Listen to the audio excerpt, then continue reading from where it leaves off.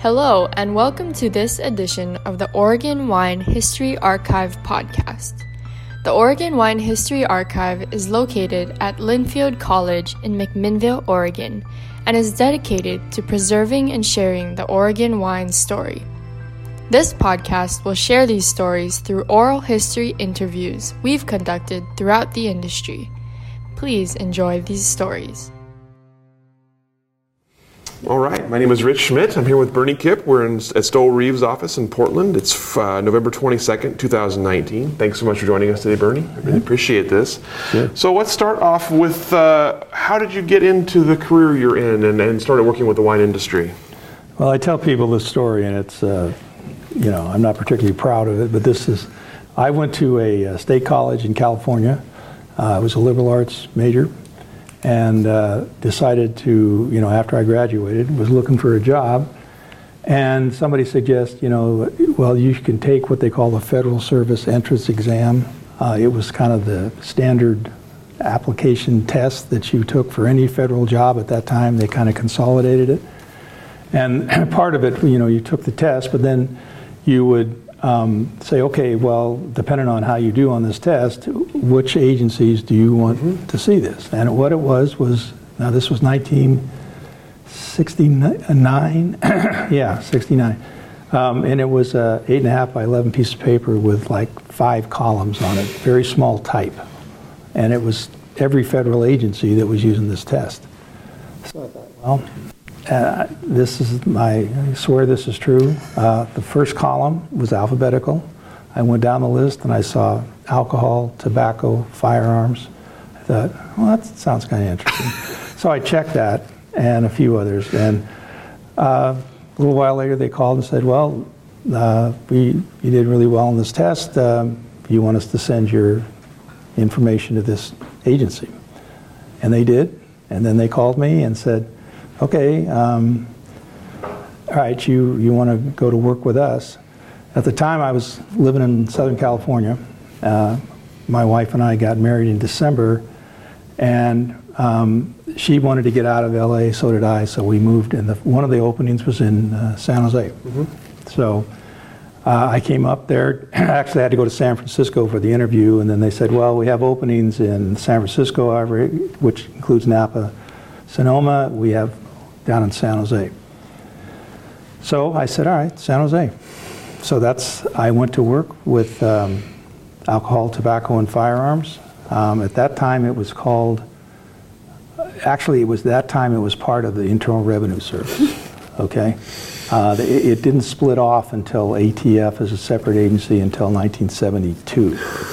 Okay, so anyway, I went to the office in San Jose, and they pretty much did oversight. Government, IRS is a taxing agency, so it was involved with the excise taxes on alcohol. There were some fairly large distilleries in that area at the time, a lot of really small wineries, a couple of major breweries in that area.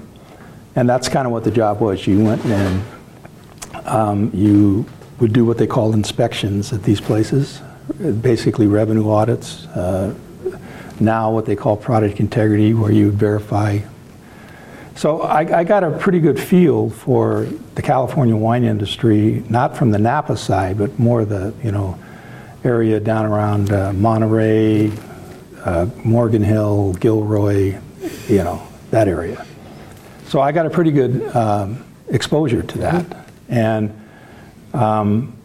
so I did that from 1969 till 1976, at which time I transferred up to Portland. And that's how I came to be involved. And the area in Portland, this is where I kind of got my feet wet. And when I came to Oregon, it's the same job, but the most popular winery in Oregon when I came here in 1976 was Honeywood Winery. And it was pretty much fruit and berry stuff. And the guys I worked with were kind of, the work that they did with these kind of wineries was, there's a lot of sugar and water added to stuff. So it wasn't so much, label as far as, and I brought some experience that these local guys didn't have. I mean, they didn't know anything about, vinifera grapes, and because they just, they didn't make that kind of wine here. And they had, Hood River Distillers, they had Blitz Weinhardt, they had Rainier Brewery, some pretty big size ones, and some other, over in Eastern Washington, some pretty good, like fruit companies. But this is where I kind of started out on the right foot here, because I could sense that there was two main groups in the Oregon industry, wine industry. There was the Honeywood guys and others that I can't even remember their name now. And then there was the group that was pushing for the vinifera wine. And these guys, all basically had side jobs or real jobs, and this wine stuff was just something they did on the side. And it took every hour and every penny that they had. I'm sure you've heard about this, but what I found mostly is that these guys were they were very hard workers, they were very pioneers, but they hated government regulation and they hated paperwork because it just was a burden to them. And I remember the first couple times, I think it was Dick Ebrath, was having trouble doing his annual report. And he said, I just can't make any sense out of this. And I'm tired of wasting time. I want to go ride on my tractor and work on my winery. I just hate this stuff. And I could sense from talking to him that he had had previous discussions with ATF people long before me that didn't understand what he was talking about. So he would say things, and they would say, he got very frustrated because they weren't answering his questions, and he said, I don't know if I'm asking the right questions, but I just don't want to spend any more time on this. But I keep getting these nasty letters that I'm not filing this, I didn't do that. So he kind of struck a relationship with me because he sensed that I understood his questions, and that was big to him. The other guy that I really initially found was Bill Fuller, and he was out in Tualatin Vineyards. He had come from the Napa Valley, so he was well steeped in this, and he knew that ATF at the time didn't really know what they were doing as far as regulating this. I mean, they just didn't. And so I got to be friendly with Bill, and he sensed that as long as there was an effort of somebody trying to, understand what was going on, he appreciated that. So another guy that was very much like that was Ron Volsteck. And Ron had done so much work with amateur winemakers. He was just, at the Washington County Fair, everybody in there was working with Ron so he was very generous with his time. And he was one of the wineries that was transitioning away from the berry stuff into the vinifera stuff. And I mean, those two guys, Bill Fuller and Ron Volsteck, don't get near the credit that they should, because they were just really pulling the industry along. But then, I met people like Dick Ponzi. I met people like, like I say, Erath. David Lett was another one who hated this paperwork stuff. He just didn't. And he could get a little, ornery about stuff. But if he sensed that you were trying to meet him at least halfway, he was really good to work with. And he was, as far as the Pinot, he was the real pioneer on that. Richard Summers, I knew a little bit. But again, he was another one that if he sensed that you were, not just going to be a bureaucrat and read regulations to him, he was, a little different. But those guys, were the ones, and they thought, okay, at least this guy understands what we're asking, and maybe they can help us with this. Because if you start giving them regulations about how much sugar and water you could add to this fruit, it's like they just got really tired of that. But I thought those guys were, like I said, if they sensed that you were trying to work with them, and they were okay. And what I remember, I had some good training in California, and the guys that I worked with said, now look, there's two ways to do this. You can just read the regulations and tell them that, or you can try to learn something about the industry. And so I was really encouraged to take classes and to find out about this, because it'll really help you if they have a sense that that you've got some credibility, as opposed to somebody that's just, the old bureaucrat. So that was the initial group that we ran into. The next second wave that we ran into was people like David Adelsheim. And that guy he was, not only was a really good winemaker, he had a real knack for dealing with the bureaucracy. And he knew how to kind of weave his way through things. He did all the viticultural applications. He did all the, basically wrote the Oregon wine regulations. He would talk to me for hours about the federal wine regulations and how they could merge.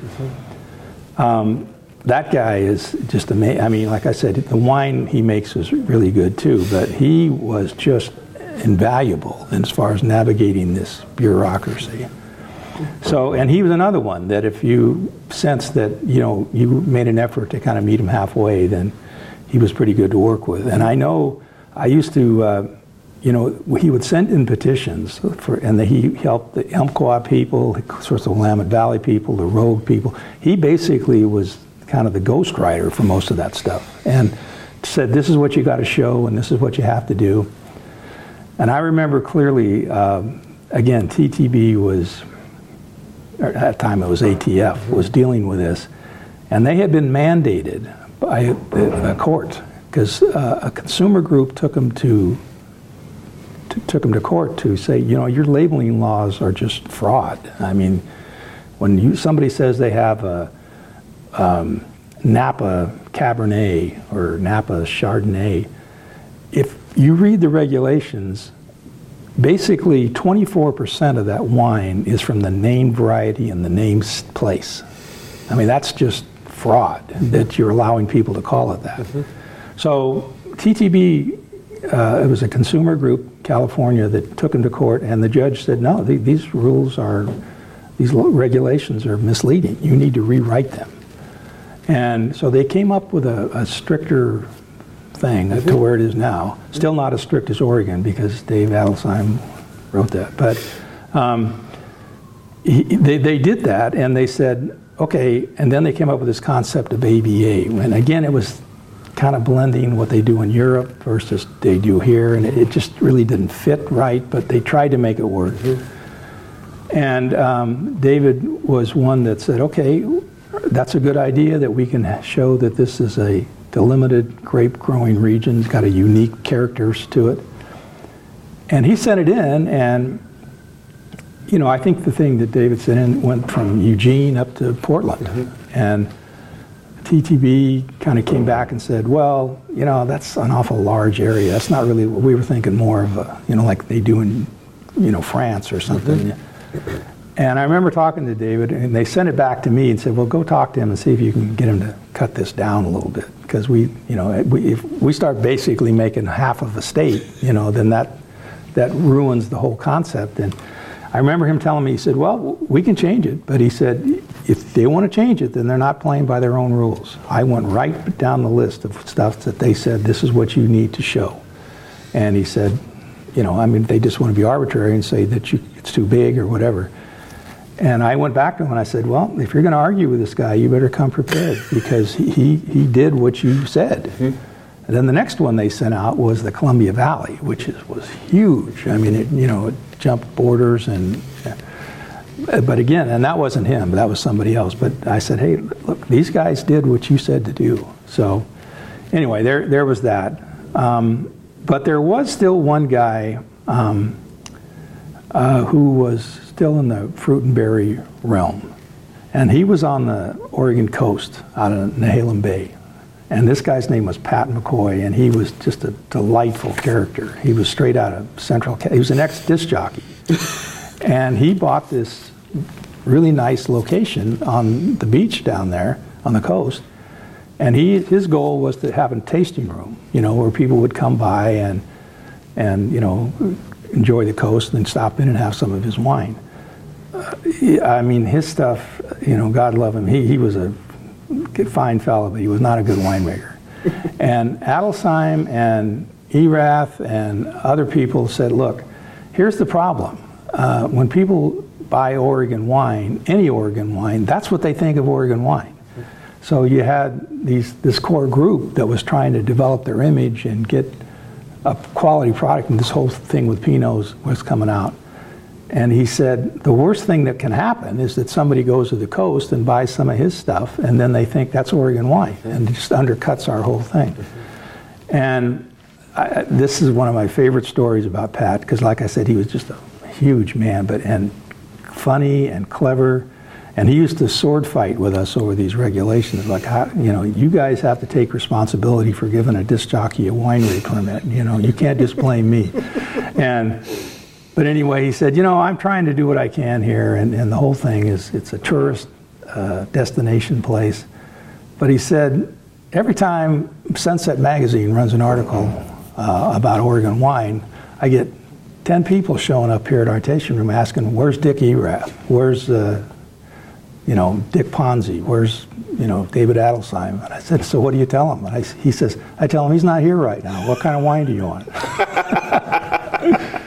I mean, that's what but it got to the point, I think, and I heard this from several people, that they went to him and said, look, we can't have you selling this stuff as Oregon wine, and we'll make your wine for you, and you can put your label on it, but we can't have you putting this stuff out.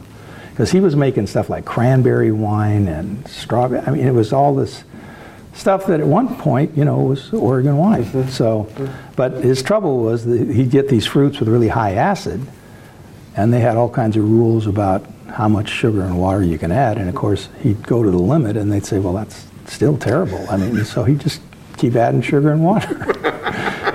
But yeah, Pat was a real character. And like I said, his deal was, tasting room on the coast. So anyway, but that's kind of what happened with these guys. Bill Blosser was another one that started his place, and these guys were all kind of in the same category. They were making kind of fine varietals, but mainly the Pinots. And it was people like David Lett and Dave Adelsheim, and Erath was another one, that those guys really kind of bootstrapped the thing,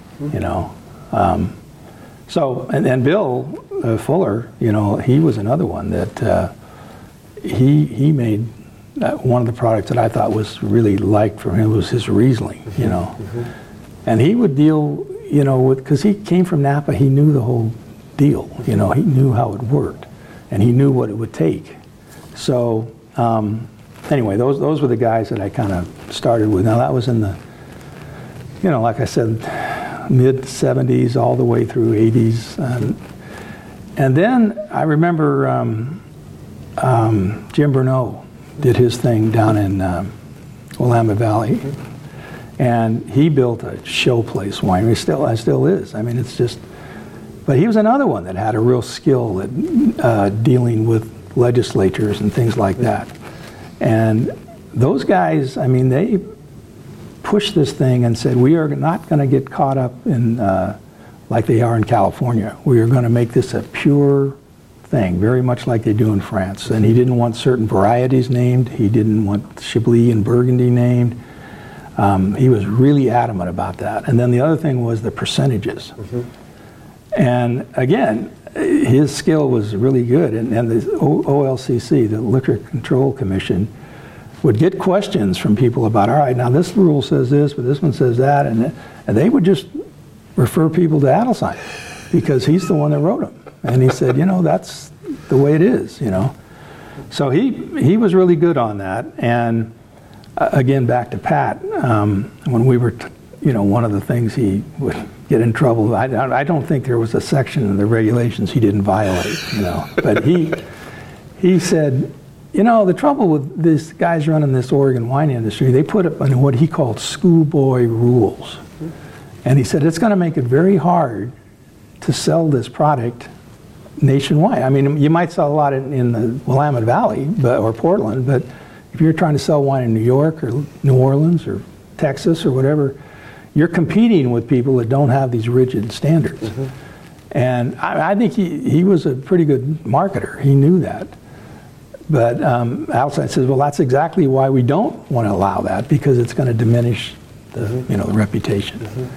So it was pretty much you know, like I said, I don't know how many they're up to now, but that whole group in there was kind of in the same, they were all kind of, you know, like in Dundee, there's a few of them in Salem, and then over out in Washington County, but that whole corridor in there was kind of all doing the same thing. Mm-hmm. And like I said, I mean, these guys were doing what they could. They were trying to cover the waterfront with, you know, developing their winery, and they didn't have, I mean, they weren't selling that much wine.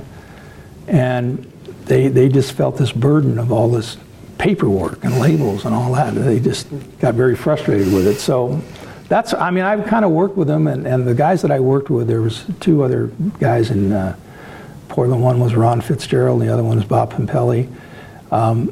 We kind of helped each other, and they kind of felt the same way. You know, you don't have to be an adversary. As much as you can, you work with people. Mm-hmm. So, and again, I would tell our supervisors, you know, that's a big part of what our group has. I mean, they have a big distillery in Hood River, which had been there for a long, long time, and Blitz was still going at the time. Mm-hmm. But so much of our permittee base was these wineries and small wineries. Mm-hmm. You know, like I said, Honeywood had a lot of volume, but these guys, you know, and their whole thing was the label. It's that's gives us our reputation. So we would work with them, and the new guys would keep coming in and so forth.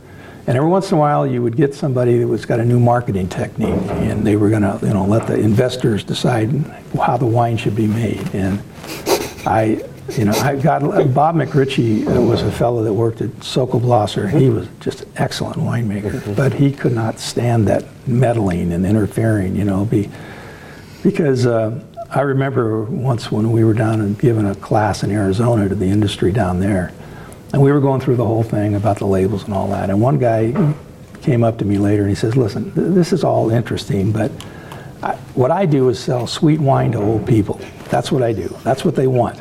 Okay, he said, they come through our tours of Mexico, they come up through this border, and they stop at the winery. He said, I make wine out in concrete tanks, and I bottle in a little bottle so they can put it and take it with them on the bus.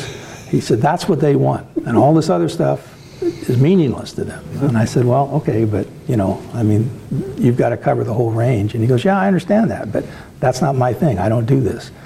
So there were still a few people like that, but most of them were in the realm of trying to do something special. So tell me a little bit about, you mentioned especially Dave Adelsheim and learning the lessons of California's labeling issues and striving to be. So tell me a little bit about what makes Oregon labeling special and made it special at that time. What were those regulations? Well, the first ones were the percentages. Like I said, when I first started this and before they got sued, the federal labeling regulation said if you're going to name a variety, like Cabernet or Pinot or Riesling or whatever, it had to have a minimum of 51% of that variety, which meant 49% of the volume could be something else. And then there was this appellation issue, and David and his group said, well, if it says Oregon wine, it's got to come from Oregon. It can't be made, anyplace else. And that's what's problematic, trying to explain this to people with the wine labeling versus distillery labeling. If it says Oregon or any of these sub-appellations, it's got to come, I think the latest was 85%, the federal. Oregon's like 100%. They didn't want any of that. And there was certain varieties that they, Pinot Grigio was one. Pinot Grigio is not grown in Oregon. So if you have Pinot Gris, that's fine. But Burgundy, Chablis, trying to think of some others. Champagne. Yeah, well, yeah. Champagne, Oregon, it's sparkling wine. And I think they were just very adamant that this is going to be pure and we're going to place our bet on the image of Oregon wine. And he, like I said, was pretty good at writing regulations and getting them through the legislature. And he and I used to talk all the time about, okay, well, that's fine, we do this in Oregon, but he said, if you read your federal regulations, it says, in order to do this or make this statement, not only has to be truthful, it has to be in compliance with the state law. And he used to always get frustrated with, he said, how can you guys approve this stuff? Because it clearly is in violation. So somebody in Oregon could get a label approval for Pinot Grigio or Burgundy or Chablis. And he kept saying, you shouldn't be allowing that because it says right here that you have to be in compliance with the state.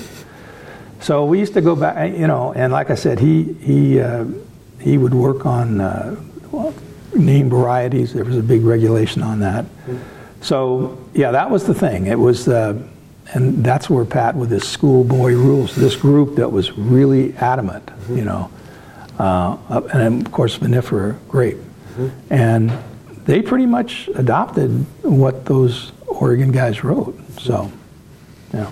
Was there other significant pushback from the state outside of that kind of core group? Were there people in Oregon pushing back against those? Not at that time, because like I said, it was pretty much fruit and berry guys and then this hardcore group of vinifera. But as things went on, and this was much, much later, as these ABAs, I mean, the first ones that came out were, like I said, Willamette, Rogue, Umpqua, you know.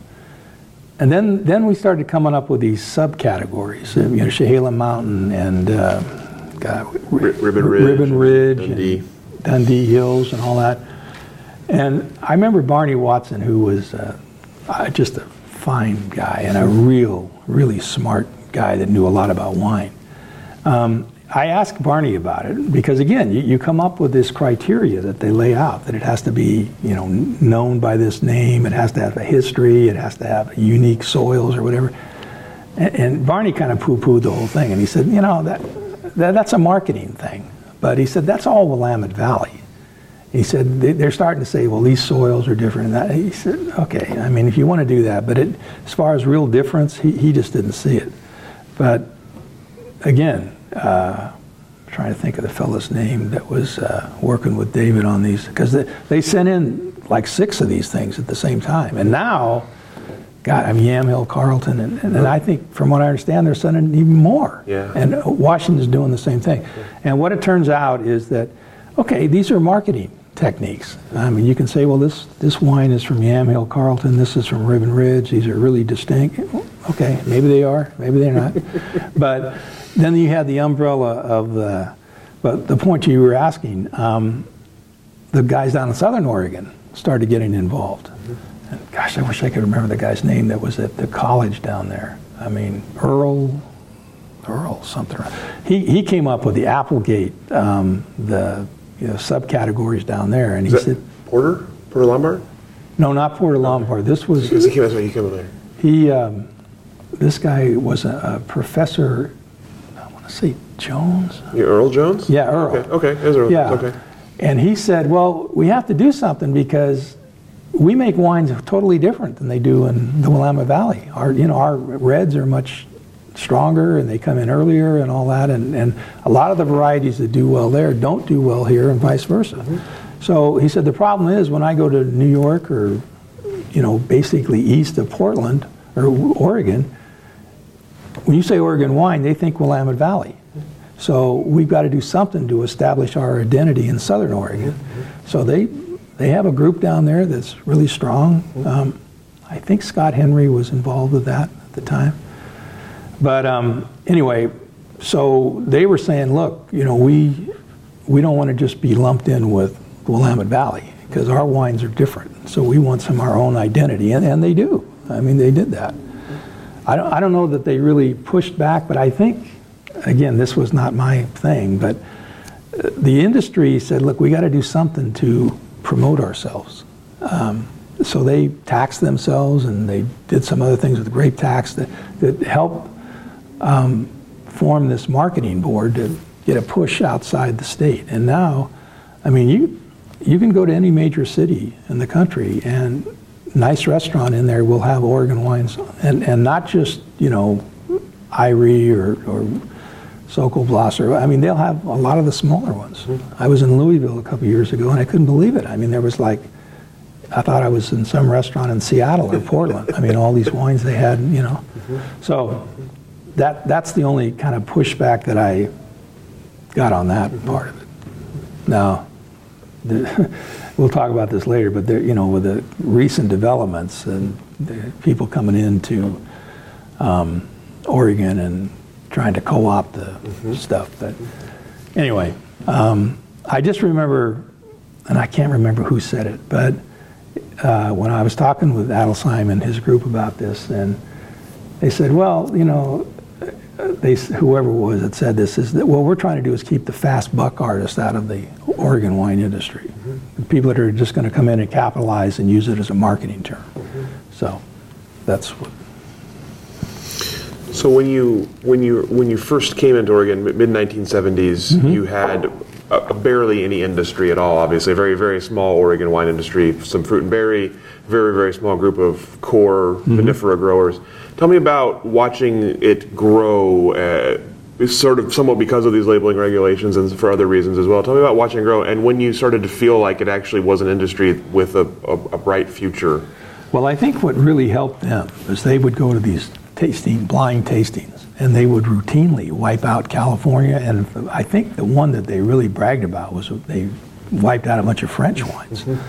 And they just made good wine. I mean, now they had to really work at it, I guess. And again, I'm not a winemaker, but it was just a lot of hard work. And they they would do that and go to these competitions and win awards.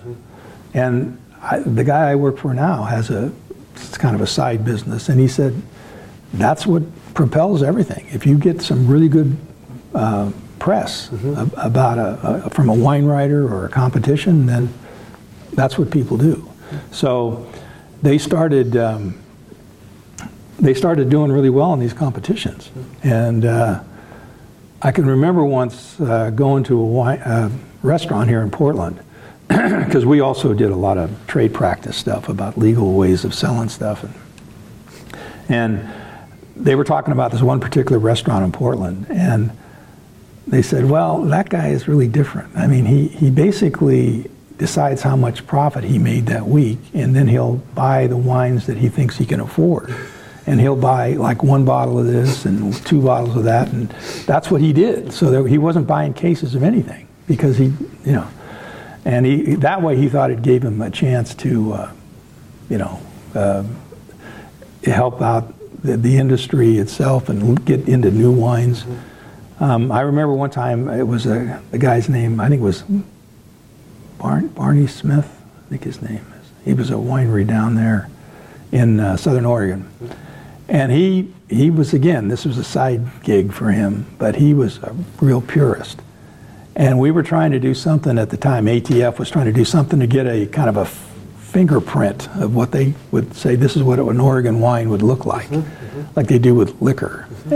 And he said, who thought of that idea? And I said, well, they're just trying to help the industry, because one of the main laws that they have to enforce is the Federal Alcohol Administration Act. And that law, has all this revenue protection and all this consumer protection that, a wine that says this has to have this much, and they're looking for counterfeit because it can be very expensive. And he said, well, that might work with whiskey or gin or something, but it's not going to work with fruit because these grapes are all different. I mean, even though they're the same variety, a grape grown here is different than that grape grown here, and the style of the winemaker and all that, if the whole cluster or whatever. So anyway, I said, all right, Barney, I get that, but I mean, do you want to help out with this? And he said, well, what do I have to do? And I said, well, the government will buy it from you, but we need like a case of your wine that we can run these samples on. He said, oh, there's no way I could give you a case of wine. He said that would be denying 8 or 9 of my customers. And he said, I can't do that, So I said, okay, well then, can you give us one? He goes, and I think he finally, but his idea was that you can't, it was that limited. People were buying bottles at a time, so it was difficult, So in your kind of early days in Oregon, for first 10 years or so, take me through kind of like what a normal day or week would look like for you. What exactly were you traveling to all these wineries? What were you doing? Yeah, the area that I came to from California, I was talking with one of the guys. He's a fellow investigator named Dave Dunbar. Is one of the smartest guys I've ever met. But he was working here, and we were talking one day about, areas that you had to cover. And I said, we had to cover from San Jose all the way down to San Luis Obispo. And he goes, yeah, well, okay. He said, what we do here is we cover Oregon, Washington, Montana, Idaho. He said, so Alaska, Hawaii. So, yeah, your little group here, doesn't really match up.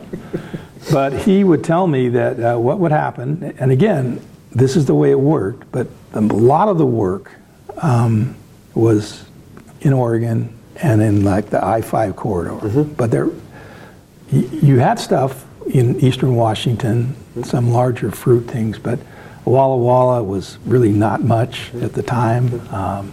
Red Mountain and all that, Yakima Valley. I mean, they had stuff over there, but it really wasn't. And then St. Michel built their place, and then the place over in eastern Washington. But to your question, I mean, we would, my supervisor was in Seattle, and he'd say, all right, look, we need to go do these, we need to do some inspections here, but we try to match it with somebody. At that time, you'd field visit when you went into business. Mm-hmm. So he said, if I got some guys starting over in eastern Washington, I'm going to match that with 3 or 4 things that we can, Mm-hmm. But so there was some travel, but like I said, the main emphasis for the new wineries was kind of in the Willamette Valley area, and then Salem picked up. And then you had to match that all around, you're doing your revenue audits at places like Hood River and others.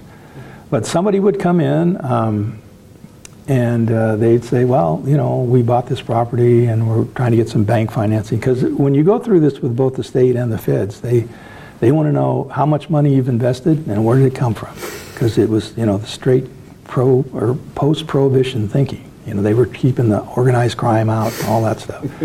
So there was a lot of that, and that's how I knew that these guys were really strapped financially. I mean, they were doing everything they could just to keep it going. Mm-hmm.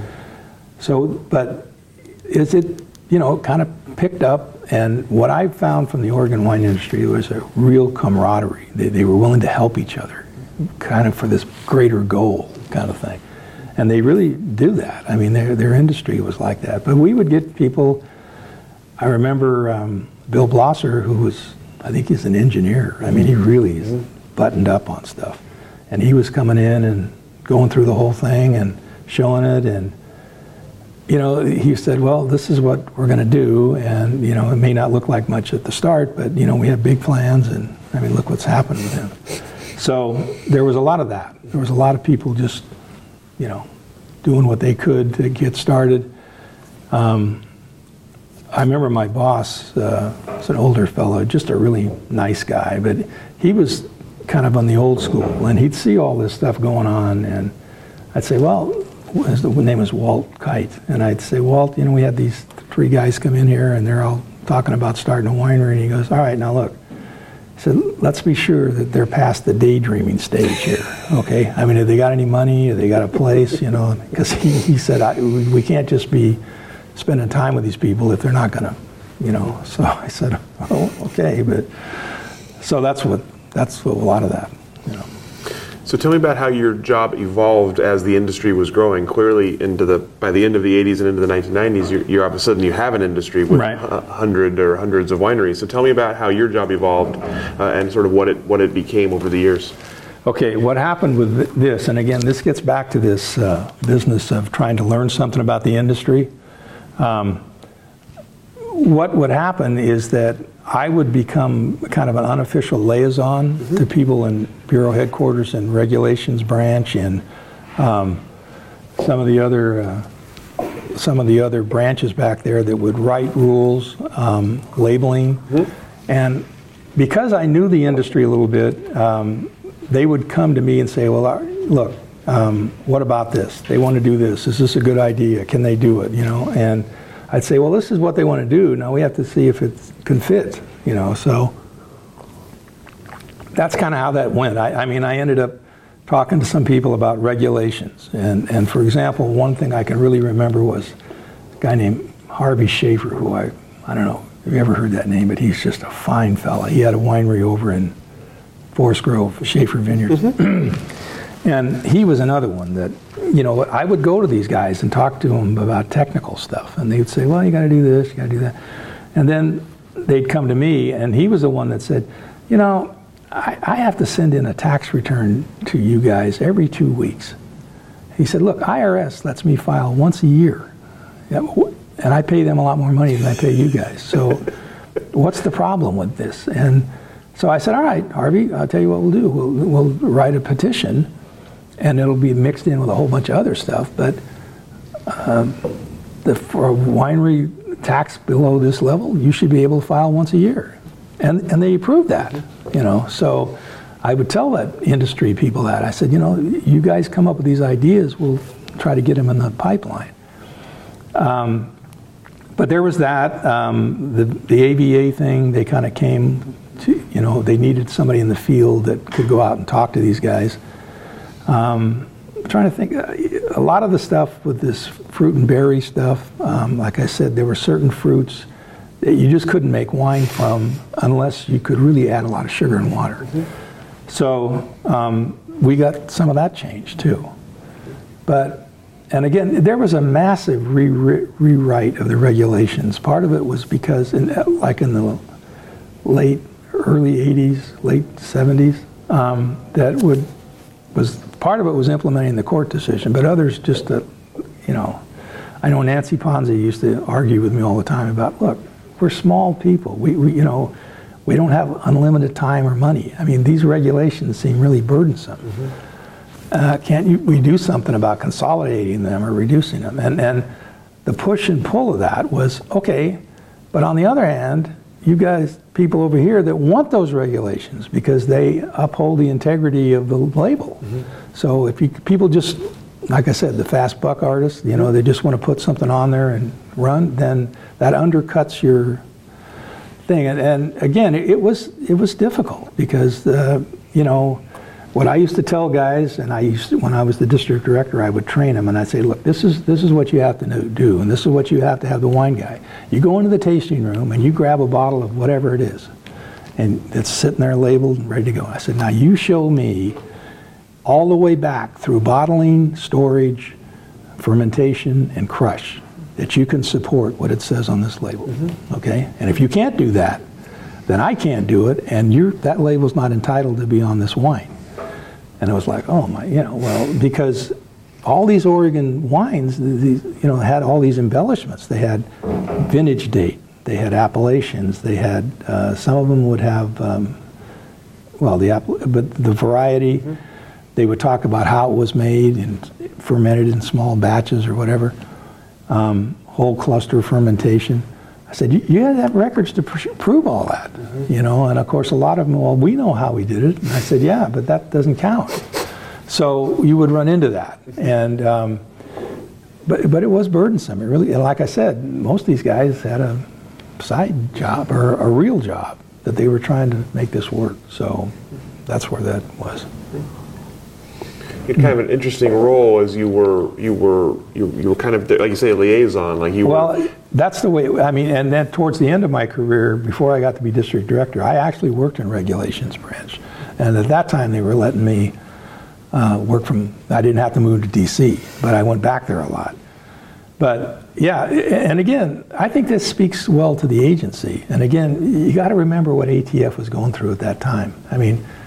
They were guns and bombs, the agents that doing their thing. And we were kind of this side issue over here. Used to really annoy me, but that's the way it was. And the answer was, Congress gives the money to the agencies and they tell them what they want them to do. Okay, so the main thing was they were into law enforcement with, gun sales and storage of explosives and bombings and all that. So this other stuff was kind of okay, yeah, there's a group of people that find that interesting, but, So they would work on it. And again, the agency would say, look, we need to be, have some credibility here when we go talk to these guys and say why you can't do this and why you can't do that. Because you'd end up arguing with people like Adelsheim and other good attorneys that would say, here's your regulation, so why aren't you enforcing it? So, yeah, I did that, and that was fortunate for me and my bosses. They kind of let me do that, as opposed to, because a lot of other guys were out going to gun dealers, and they were going to explosive magazines, and but so there was that, and that's how I got to know a lot of these guys.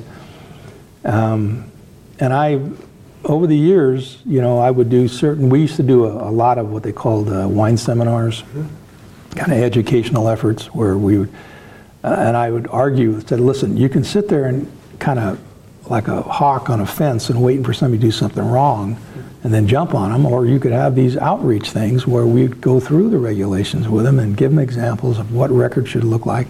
And those are very popular. We did them in California.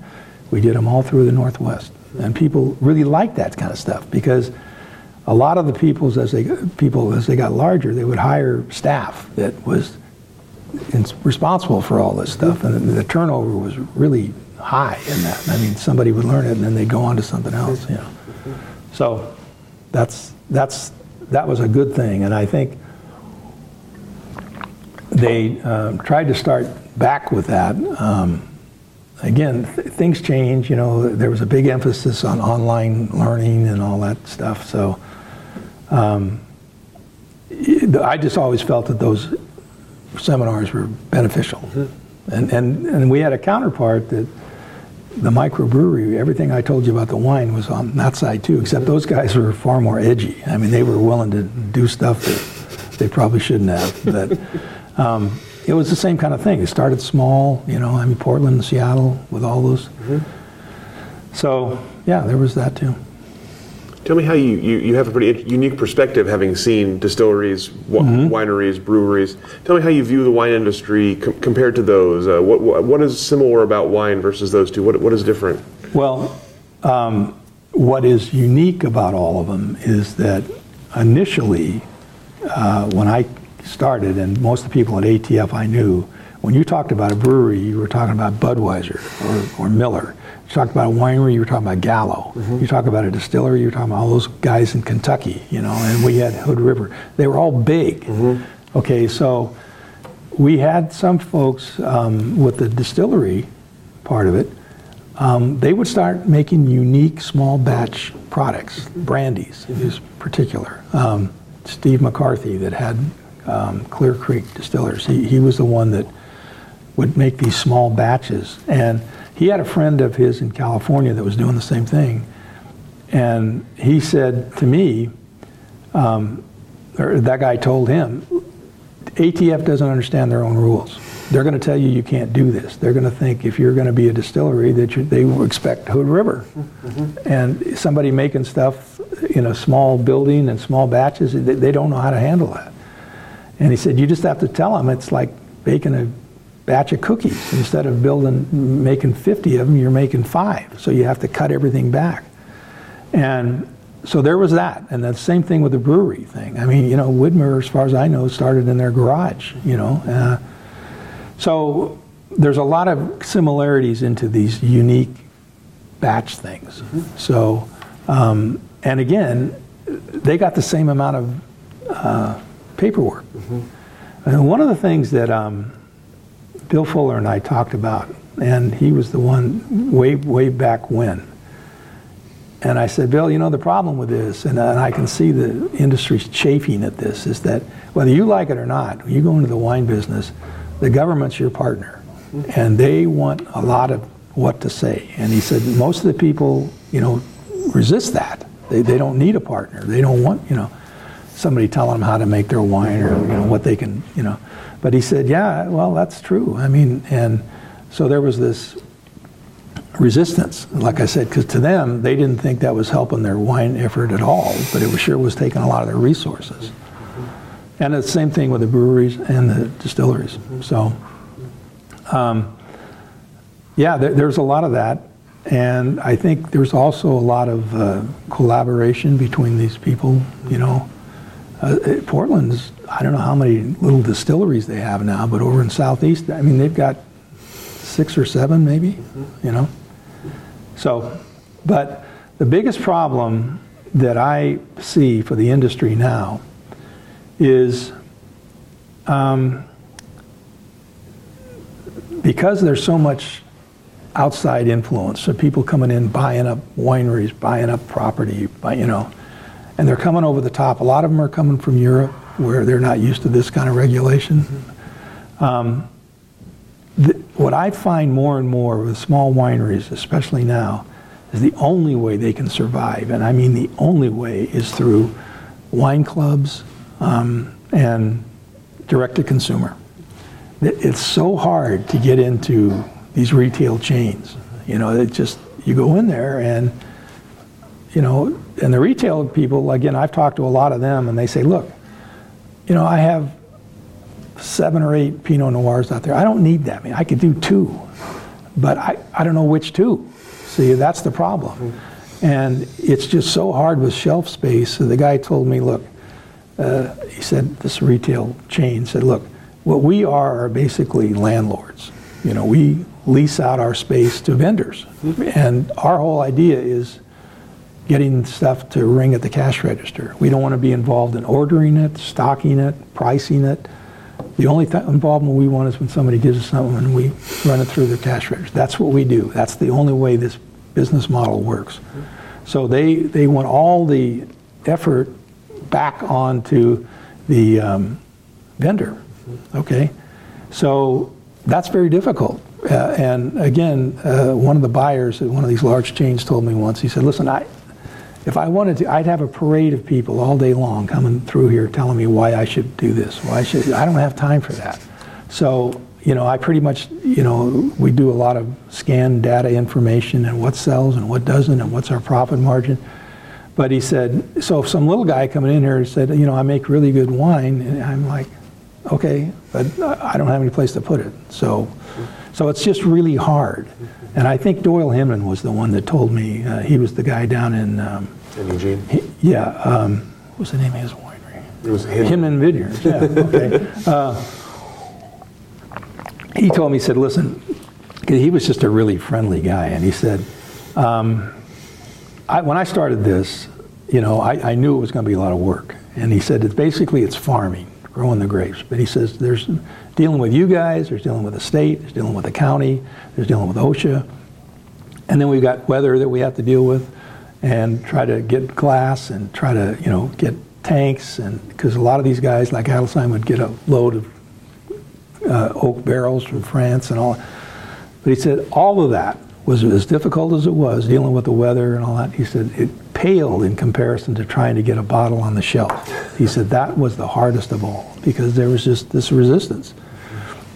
And he said, I just try to tell these guys that you can make the best product you want, but it's trying to get it in for sale.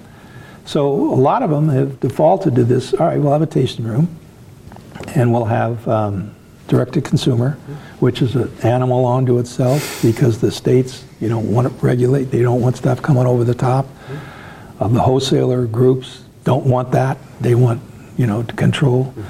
So what I find most of the Oregon wineries and Washington, these small guys starting out, unless they have a whole lot of money back, somebody, they have to go this direct-to-consumer and tasting room thing, and then hope that catches on and builds some momentum. But it's hard. I mean, and there's so much competition, and the money, The other thing, I used to talk to a lot of the industry guys, and they'd say, well, okay, but we have a price point that we have to sell, and we're getting squeezed by these big retailers that, they will keep cutting the price, and pretty soon we're not making any money at all. We're making some wine, but, so it's hard. It really is. So I'm assuming in this career you had, that you had at some point some people try to put something over on you or pull a fast one on you. Without naming any names, I'm curious if you could remember any interesting incidents of someone trying to pull something on you. I can tell you the one that before I came up here even. There was a winery in California that,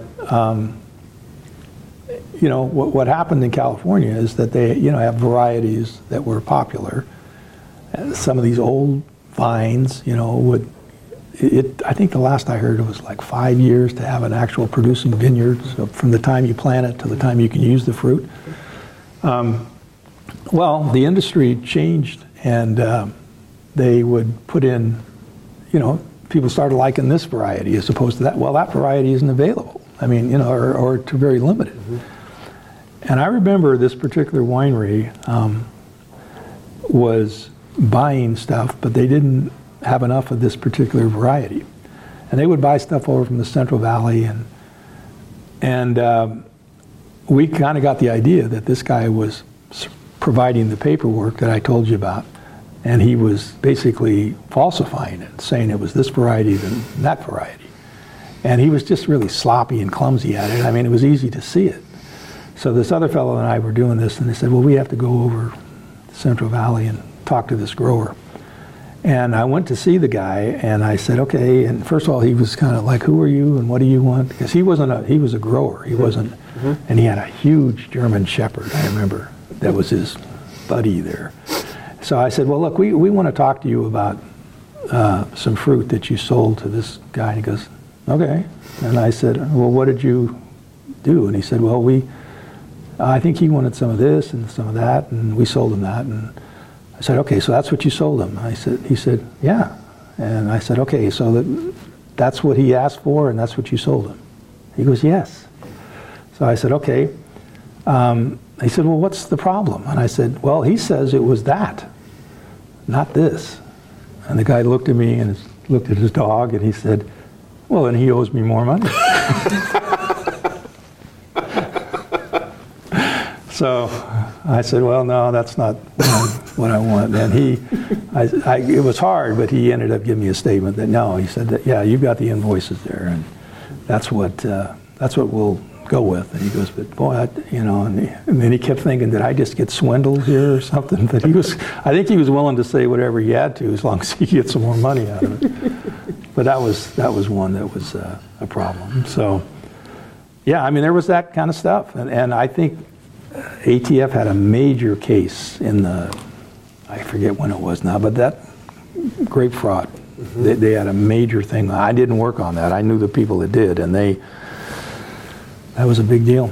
And again, it's the varieties that we used to kind of joke about this. One time we were at a training class down in Atlanta, Georgia, and they had some kind of wood sales thing going on in the same hotel we were at, and they were talking about it, and this whole business was people would buy this kind of wood and sell it, and so they were talking to these retailers, and the guy said, well, now here's your problem. You've got you've got cherry and you've got maple, but what the people want is oak. So what do you do? And he says, well, you get some oak stain and plenty of it. Make it oak. Yeah, that's kind of what. And sometimes they tried that in the wine business.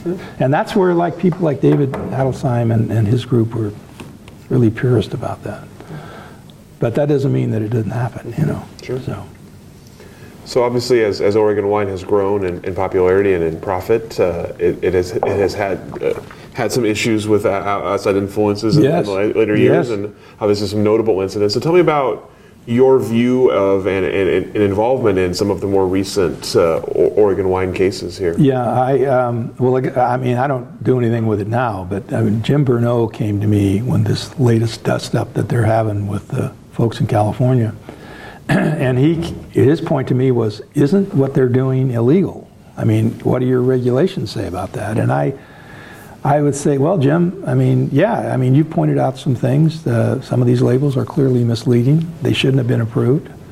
Others could be, and it's the idea of where the fruit came from.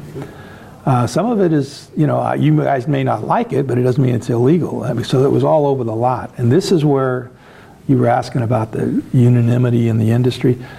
The Jim Bernot group, who was very involved with the state legislature, was pushing for some stricter regulations. The folks in Southern Oregon are saying, no, wait a minute.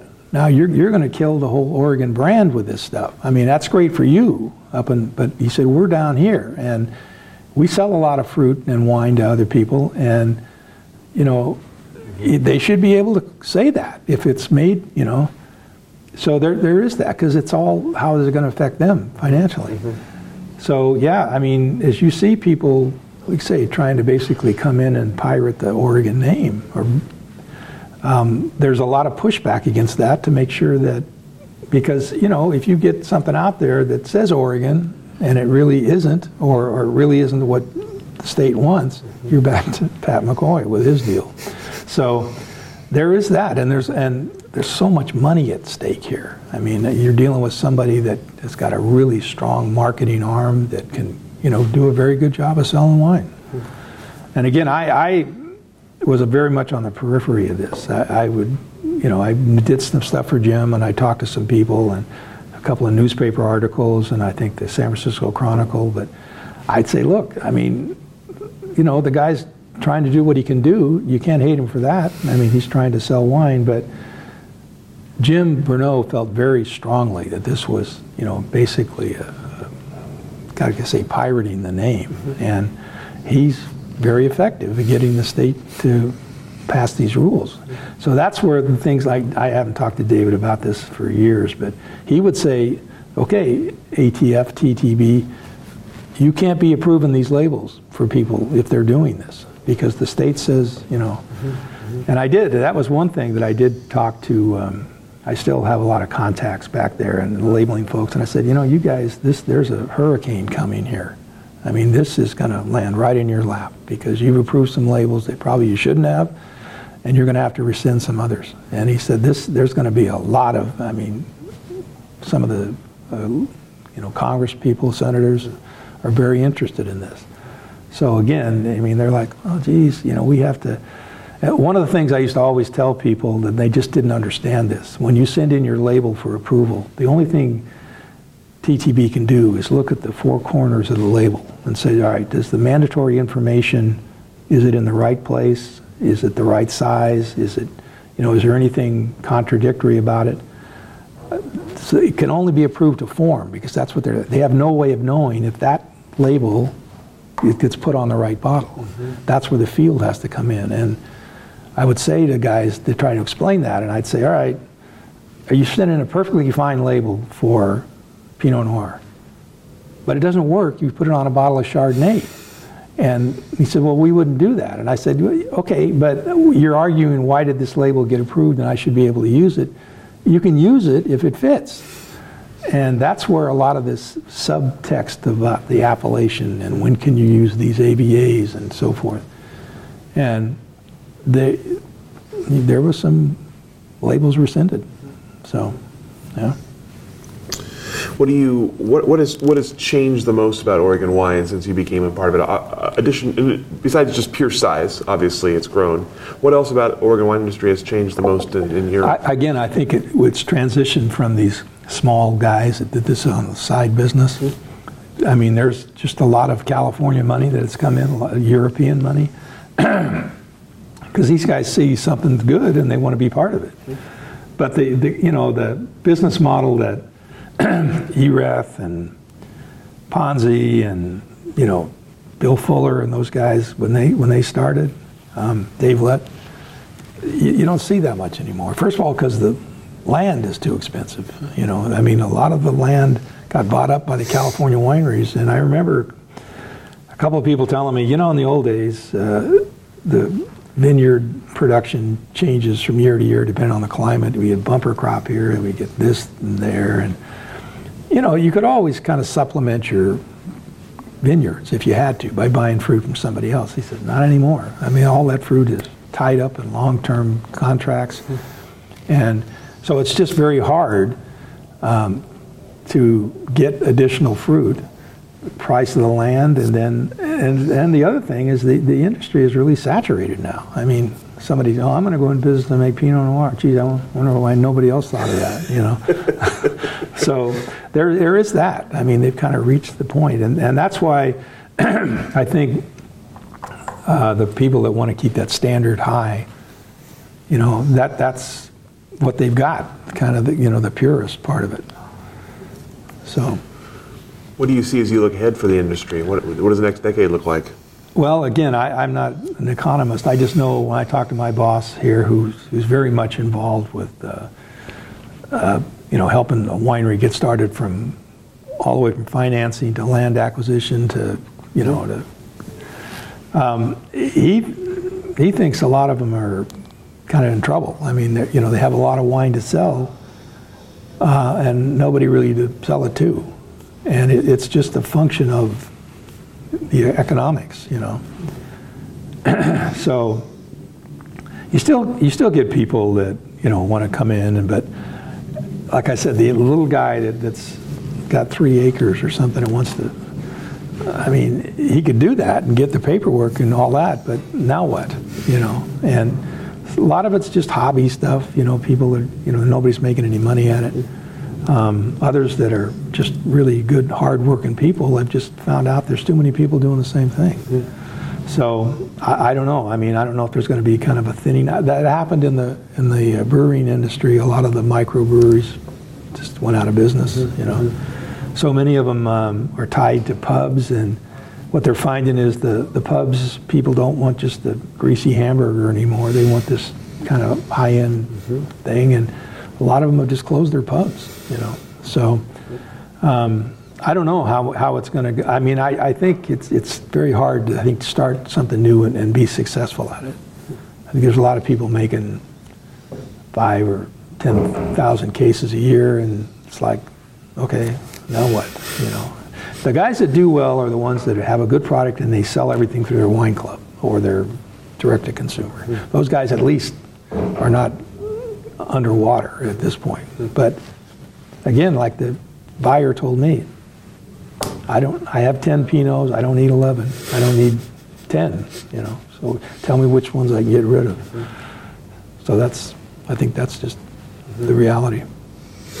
Are there other, do you anticipate more issues like Jim Bernau's issue? Do you anticipate more of that happening in the future? It could. Again, it would have to be something that, that really kind of gets to the core of the brand. But there's always stuff coming up. I mean, like they had in Europe, with the France, the scandal they had a few years ago. When you have something and there's not enough of it and people want it, that kind of creates the situation, But that thing in France, I mean, that was one of the main premier regions that people thought that would never happen. Well, it did, So, I mean, there is stuff that kind of gets outside of TTB. You kind of get into FDA stuff. You get into this resveratrol where people are, I mean, California has the big thing about the labeling issue. And it gets, into potential health issues and things like that. So there's all these outside factors that come into play that can really land on somebody that, So there could be that kind of stuff, I mean, people are looking for ways to maybe get into the pockets of the industry. But I mean, there's FDA, they regulate stuff, organic claims, allergens. I mean, TTB's been fooling around with that now for when I was there. This idea of allergen labeling. And the industry really resists that because they're going to end up looking like a can of, fruit cocktail or something with all the stuff they have to put on there. But there's another side that says, hey, this is a real thing, these labeling allergens, So this stuff is difficult. Yeah. So as you look back over with your involvement with Oregon Wine, what are you proudest of? What is? I think what I was proudest of was that I was able to kind of get in and be accepted as more than just a bureaucrat, somebody that was willing to work with them. And like I said, I demanded that of the investigators that I had at the end. I said, you guys, you're going to have to know something about this industry. It's going to require you to do some of your own research and study. But I don't want you going in there and making a fool out of yourself by saying something stupid. And because they'll sense that, and they'll say, this guy doesn't know what he's talking about. And you're in there trying to tell him to do something that he doesn't want to do, and he, first of all, discounts you. So, I mean, that I think was the collaborative effort. And believe me, there's a lot of people in government regulations that one of my favorite bosses told me that he didn't like the idea of these seminars. He said, we're not here to entertain people, we're here to regulate them.